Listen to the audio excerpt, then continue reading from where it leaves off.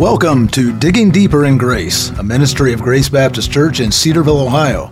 Our goal each episode is to dig deeper into the Scriptures with a focus on our most recent sermon. And now, let's dig deeper. Well, hello, and welcome to this week's episode of Digging Deeper in Grace. I'm your host, Bart Sheridan, and very pleased today to welcome Jon Wood to the table for today's discussion. Jon presented his sermon this past Sunday at Grace Baptist Church for our consumption and our joining in as a church, and that's in our continuing study of the book of Exodus. And specifically, we focused on commandments 5, 6, and 7 in Exodus chapter 20, verses 12 through 14. So, Jon, thanks for taking the extra time to share with us today. It's great to have you with us. It's an honor to be here, Bart, and very thankful for the opportunity to reflect on the truth of God's Word with you. Well, I know that you have experience in preaching, and I got to think, I'm pretty sure it's not always easy to jump in on a one-off type basis where you're jumping in and kind of picking up and trying to keep the momentum. You did a great job. We really appreciate all you presented with us. Thanks for your encouragement there, and it was a privilege to be a part of the series and part of what our preaching team and Pastor Tim especially are doing so faithfully and walking through Exodus in this season. Okay, you ready to dive in? Let's go. Let's go.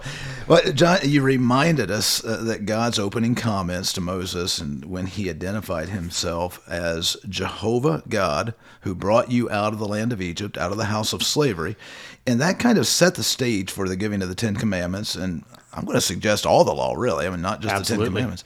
So it really gets at the importance of our reminding ourselves regularly of what God has done for not only our favorite Bible individuals, or we'll call them characters for lack of a better term, but also we need to be rehearsing what he's done for us.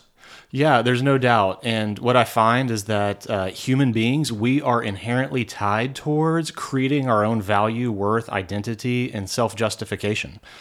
And so what we can do when we read the law and think about the Old Testament in particular is think that what it was under the Old Covenant was somehow some system of, keeping these rules for the sake of earning God's favor. And I think God has been very clear throughout the Scriptures from the front cover to the back cover, and particularly here in Exodus, to show us, no, this is about a merciful God initiating salvation for his people.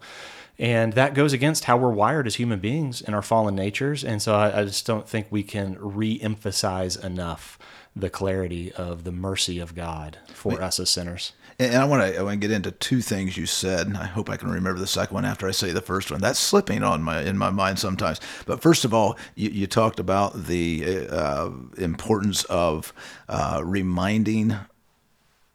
God's reminding the people of what he had done for them, right, and how that was so important. And as I say, important for us to remind ourselves what God has done for us, but it helps us to remember that God is, in fact, able. That's right. Yeah. And so all along the way, throughout the Scriptures, right, so many things about God and his word are meant to reinforce what he's been saying and doing all along. And even when you get to Romans chapter 15, Paul's comment about the Old Testament and about the law in particular is that these things are written for our instruction so that we would have hope. And so all along the way, this kind of ministry of reminding is really one where we always want to look for what's new, what do I need to latch onto that I don't already know. And so many times, at least in my life, what I find is that I need to just hold fast to the things that have been taught to me, that I've grounded my life to this point, and that God has not changed. And because he has not changed, he's a sure foundation, and God's word is designed to bring us back to that over and over and over again. Sandy and I were reminding each other just yesterday morning, remember what God has done here. Remember what God has done here. That's right. We're waiting on some answers to prayers in other areas, but if he is faithful then, that's right. Every reason to expect he's going to be faithful. And this is maybe just a little bit off topic from where we're headed overall, but we go off topic all the time, Jon. I love it. Yes, I live my life off topic sometimes, I think. But that really is the value of Christian community.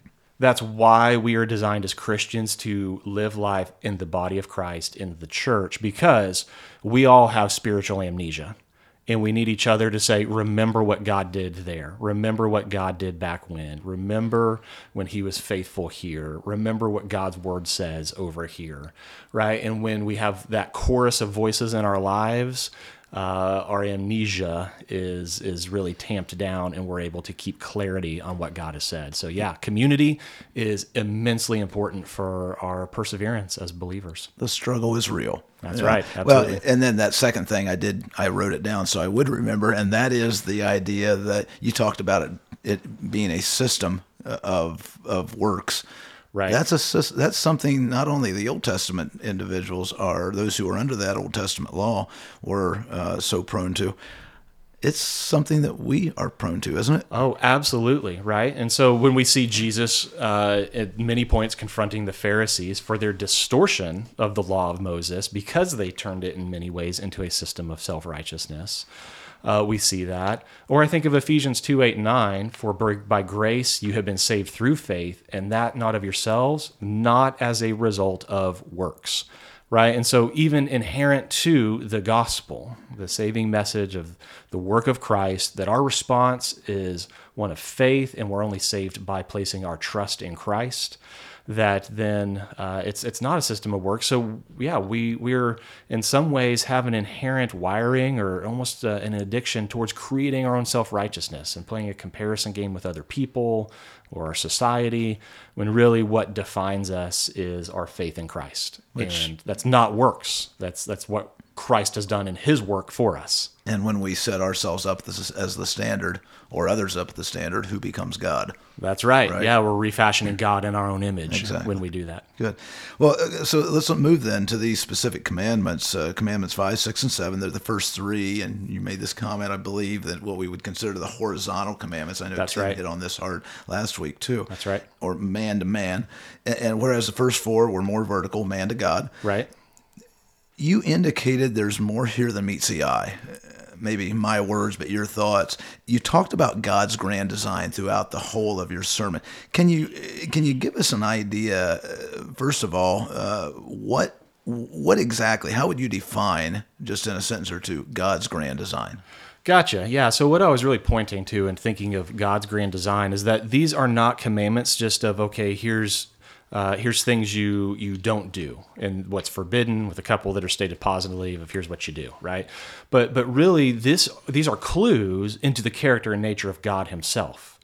And that God, who has that character and nature when he created people in his image, therefore there is some kind of inherent reflecting in humanity, in societies, of God himself. And so what God is doing then, this grand design, is that there's a deep purpose behind these laws. So in honoring father and mother, right, just for one example, the purpose there is that God's design is that he created family, first of all, to accomplish his salvation in one day a baby being born and a savior, but also then what family represents in our time, in our society, is the opportunity to show the fatherly love of God through families living in union and harmony with one another.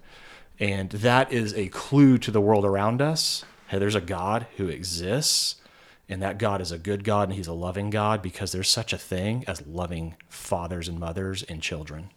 So what you're saying, it sounds like, as we look at the law, and I think it's appropriate to say the law is kind of consolidated into those 10 commandments. It's kind of a synthesizer of compacting of the law. Right. Yeah, and I think that's the way you see remember those 10 commandments, right, or in the Hebrew scriptures and in the Jewish tradition, they're called the 10 words, right, and summarized that way. Really, in that way, these 10 laws, which are also connected to a whole lot of other laws, as you keep reading in the Old Testament, that really they are the hooks. They are the framework that God is giving in this covenant moment that is relational, but to say, yeah, here's a framework for how you think about things. And of course, this is not just a low bar of, okay, here's the things you need to keep and do, but this is so much more than that. God just doesn't want people just to not murder one another. He's saying there is a whole way of living where you view people the way I view people, which is as my image bearers, which impacts everything you do, from your speech, your thoughts, your attitudes. If you're a businessman in business, how you're going to treat people as employees or even as customers or clients. All of that is influenced by what's summarized there in do not murder. as a reflection point of the image of God in other people. So we, by looking at the Ten Commandments, if we really get down into the background of them and what you talked about in your sermon, we're not only understanding more about what's right and wrong, we're understanding God himself. That's right, yeah. And that is one of the great traditions of studying the Ten Commandments, is that theologians through the ages have really tried to show and make the argument that, these commandments point to a personal God who's behind them all, and but when we see them and live faithfully in them, just like it started in Exodus 20 where God says, I'm the Lord your God, well, it's us fellowshipping. It's our way, it's our means of experiencing that oneness with our God as he's designed it, which is a beautiful thing because we get God himself in the process. And so, John, it wouldn't be too far of a reach, I don't think, to say as we read all of the Old Testament, even those lists in Numbers, for example, even that shows us who God is. Well, absolutely. The mundane, silly stuff that we don't want to read. Sure. Yeah, and thinking in terms silly in quotes, by the way, in case you're listening. So when we think about even the breadth of other laws in the Old Testament, and that really goes back to something Pastor Tim said last week, where he used a diagram up on the screen and showed how Christ has an influence on the law, and some things he extends the application of. Some things are abolished in the law, right? And really what those laws are showing us is that they're not just a bunch of arbitrary rules that Israel had to follow, but they were things that were designed to make Israel distinct, show that Israel was God's people in a countercultural way to the world around them, and that were all clues that lead us to the nature and character of God himself. And so when we read the law, and sometimes the parts of our Bible that are the hardest to keep going with in our Bible reading plans, right, like Leviticus, Numbers, and so forth, well, what we're really have to remind ourselves is that no, this is the beautiful textures of how God has shown us who he really is. And so it's worth spending time there and seeing how it's framed in the big picture of the Bible. Great. Well, we went back and forth a lot on Sunday between Exodus chapter 20 and Matthew chapter 5, and they're somewhat parallel passages that we can say. We have a series of 6 statements there in Matthew chapter 5 where Jesus follows the pattern. You have heard that it was said, for example, you shall not commit murder. But I say to you that even if you have anger, hate in your heart, then you've already committed murder. So this goes back to something we talked about a few weeks ago here on the podcast, as we consider that a successful Christian life is less a matter of what we do and don't do and more a matter of who we are. Obviously, what we do is important because it reflects what's in our hearts. But in other words, it's more about what we think and why we do what we do. Your thoughts on that? I think that's exactly right. And I think what Jesus is doing there with these commandments, particularly 2 of which were relevant to my sermon of you shall not murder and you shall not commit adultery, is that Jesus is showing that what God has been about all along is relating to his people and his people knowing how to relate to God's holiness, which we cannot naturally do because we are unholy. And so even when Jesus, at the start of Matthew chapter 5, in the start of the Sermon on the Mount, he opened his mouth. This is Matthew 5, verse 2 and following. It says he opened his mouth and taught them, saying, "Blessed are the poor in spirit, for theirs is the kingdom of heaven." In some ways, I think that's similar to when God says in Exodus chapter 20, "You shall have no other gods before me." The ones who have no other God before him, they recognize they need God as God. Those of us who are poor in spirit recognize that we do not supply our own spiritual merit and worth in and of ourselves. We need that from God through his work in Christ. And so I think that as we think then about, okay, what is the Christian life? It's not a set of duty and rule keeping and those sorts of things. It starts with what Christ has already done for us. And then we are walking in fellowship with God, or to use Jesus' words, we're abiding with him. And of course, that calls us to a high standard of holiness because we're in union in our salvation with God himself. And we're back to that same old thing, just like in Exodus 20, where how does a holy God come in union with an unholy people? And just like he did it in Exodus 20, it was made perfect and full in Christ, and He's the fulfillment of the law according to Matthew 5. So therefore, we're not bound to earning our spiritual merit and favor before God the Father as Christians by our performance. That's already happened.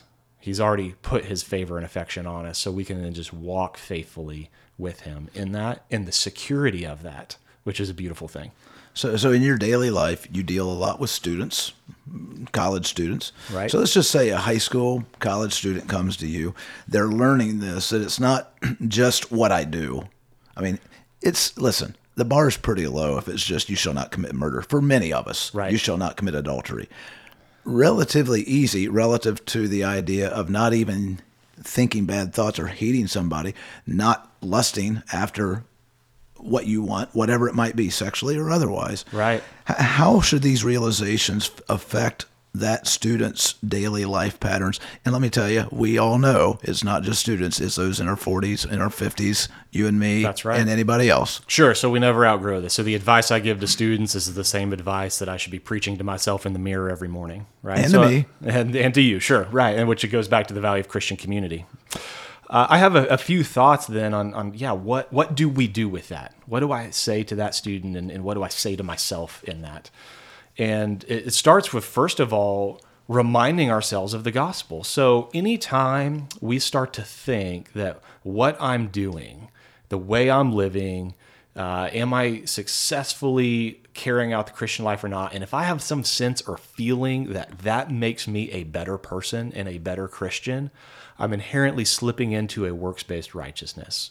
And that happens many times subconsciously for us. So what do we do about that? Well, we remind ourselves of the truth of the gospel.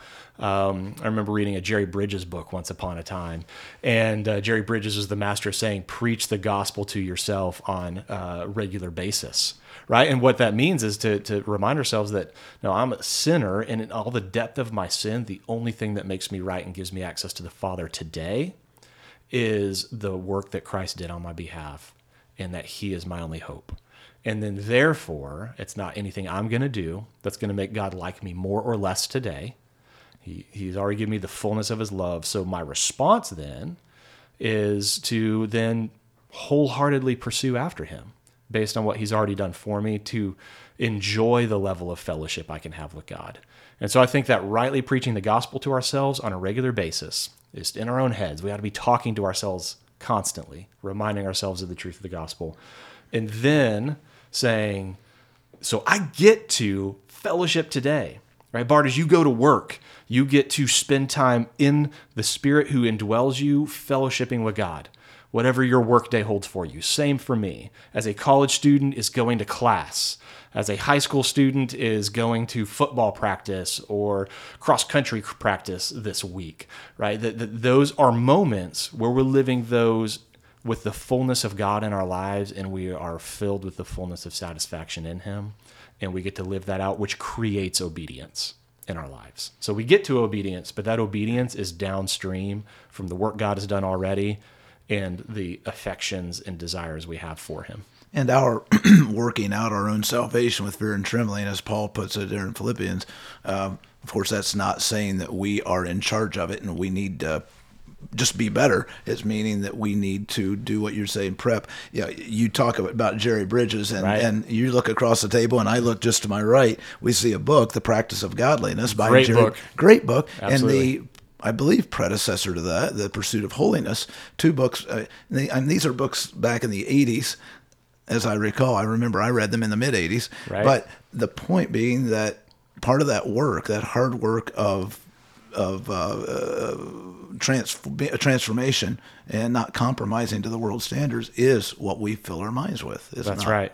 That's right. Yeah. So preparing well and preparing for the football practice or the classes or the things that you don't know are coming. Right. Yeah. I would encourage, folks to go and read Colossians 3. And you see this framework in that chapter in the Bible, because it starts in verses 1 through 4, reflecting on the work Christ has done, talking about how we set our minds on the things that are above because we are already in Christ and we are hidden with Christ in God. And it's all about what God has already done to save us. But then Paul goes on to give some instructions or some commands. And those start with stop doing certain things. He says put off, right? Starting in verse 5. And he lists things like anger and wrath and malice and slander and obscene talk and so forth. And then you get to verse 12 and he says put on these things. And he talks about love and forgiveness and those sorts of things. And so that framework is what I'm talking about there, where we start with the work Christ has done for us. Then the outflow of that is that we are then walking in obedience in him, which means we put off certain things, we stop doing certain things, and then we lean into living life in a Christ-like way, which is putting on certain things. And can I even amend what you're saying? One of the things he states there in verse 12 is put on, therefore, as God's chosen ones, that's holy right, and dearly beloved, recognizing who you are. You are a royal priesthood.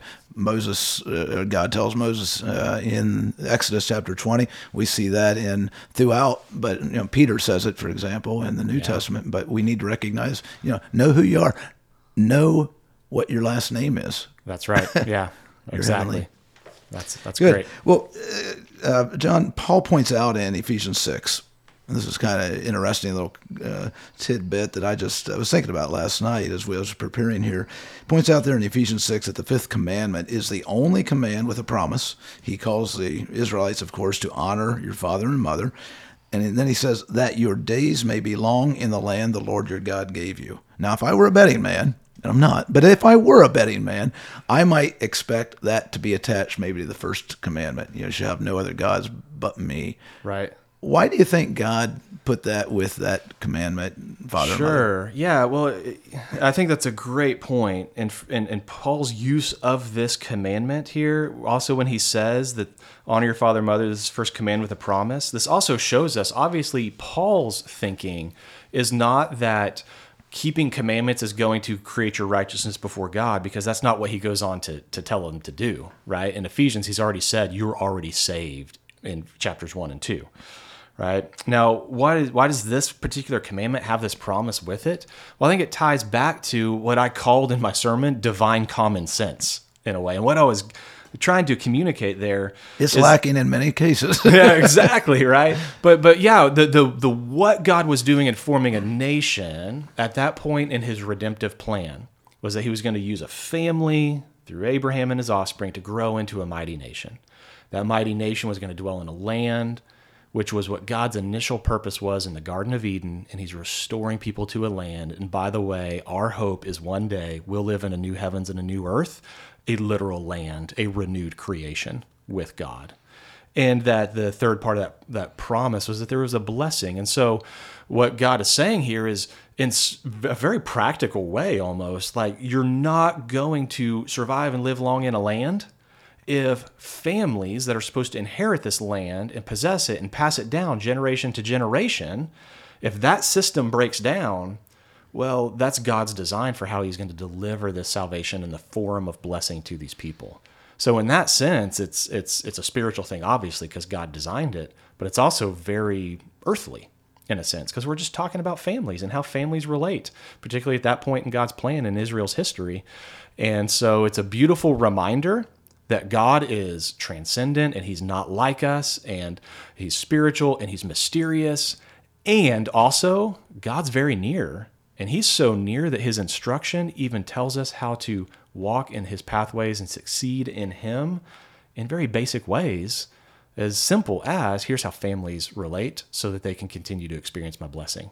And perhaps important that this is really this first horizontal man-to-man type command, and that he starts with the family. And if the family isn't right, the society isn't. So there's the whole basis for what God's doing redemptive plan-wise, and there's the whole basis for what he's saying on a macro level of here's how humanity can relate to one another and rightly reflect my image and enjoy my blessing as societies in general, not just the people of Israel, but to some degree reflecting the blessings of society rightly framed around God's grand design. And we don't have to look too far, do we, to see this playing out in the negative. Sure.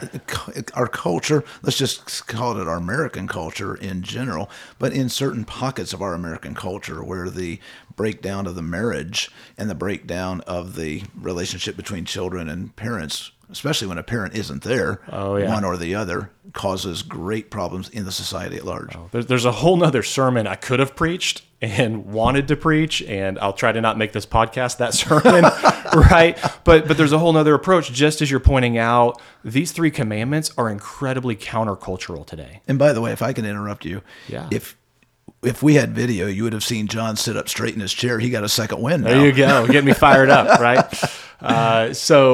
Right, these commands are countercultural in the sense that what is our culture doing? Well, there's such a self-centeredness that family itself is no longer even a foundational forum of love and acceptance or care for one another. And that murder, because life is devalued through all kinds of means, where the protection of life is just not assumed. And then, of course, the marriage and that being viewed as by God's design, all the way from just the impact of the sexual revolution all the way to just LGBTQ, plus impacts on how our society's viewing marriage. All of that speaks to, man, God had a plan. That plan is departed from, and so here's our opportunity as the church to stand distinct. And sadly, the darker the culture gets, which we don't want to see happen, but it seems to be the direction, that the darker the culture gets, just us being a light, we will stand more distinct, because, like Paul says in 1 Timothy 2, that will stand out like bright lights against the darkness of the night sky. And when we can do that as Christians, then it opens up the way for us to influence and impact the culture around us. John, it seems to me, as I'm thinking about what you're saying, that there may be somebody listening who says, okay, honor your father and mother, and I wouldn't want my kids to do that, but they don't have a father here, or they don't have a mother here, or dad is just not engaged spiritually like I wish he were, or mom isn't engaged spiritually like I wish he were. Speak to that situation. I think we have you go ahead and speak to it. Maybe Sure. I'll have a couple comments later, but yeah, I think that's a great question to point out, Bart. And what I would say is that it is possible in some measure for anybody to honor father and mother, whatever those circumstances may be. And so I myself come from a broken home and from a non-believing family. And even in that, there are ways that I still honor my father and mother by giving them time and attention. As I talked about how there's many ways we can apply this, I seek to do that. Now, of course, there's also ways in which it looks different because of the way as I would expect a believing child towards a believing family and parents to work that out versus an unbelieving. There might be some different boundaries or patterns that are part of it.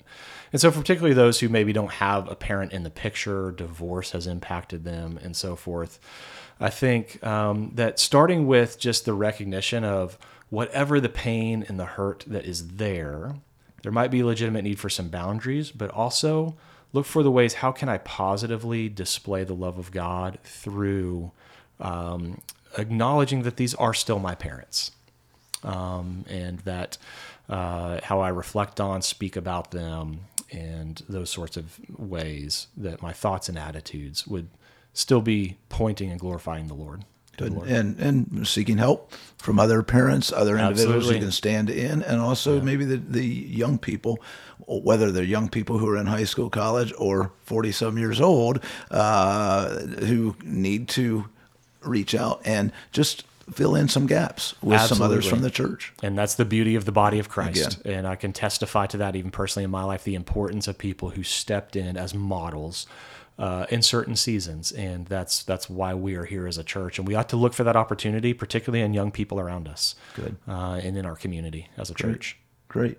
John, thanks so much for joining us. We're out of time, but I really appreciate you coming in and sharing with us. It was an absolute joy, and I'm so grateful for the opportunity to have fellowshiped with our church through the preaching of the word last week, and very grateful for what the Lord's doing here at Grace Baptist Church and to be a part of it. Well, a big thanks to John Wood, my guest for this week's episode of Digging Deeper in Grace. We've been discussing his recent sermon from Exodus chapter 20, and you can access Grace sermons and podcast episodes on demand by visiting gracecedarville.org on the World Wide Web and clicking the Media tab.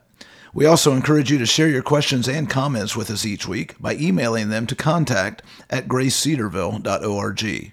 That's contact@gracecedarville.org. And plan to join us next week. We'll continue our discussion of God's Word as Tim Cockrell leads us through the final 3 commandments in Exodus chapter 20. And until we meet again, I'm your host, Bart Sheridan, thanking you for tuning into this week's episode of Digging Deeper in Grace. Digging Deeper in Grace is a ministry of Grace Baptist Church in Cedarville, Ohio. Visit us online at gracecedarville.org and join us next time as we continue our discussion. In the meantime, we invite you to continue digging deeper in grace as you read God's Word.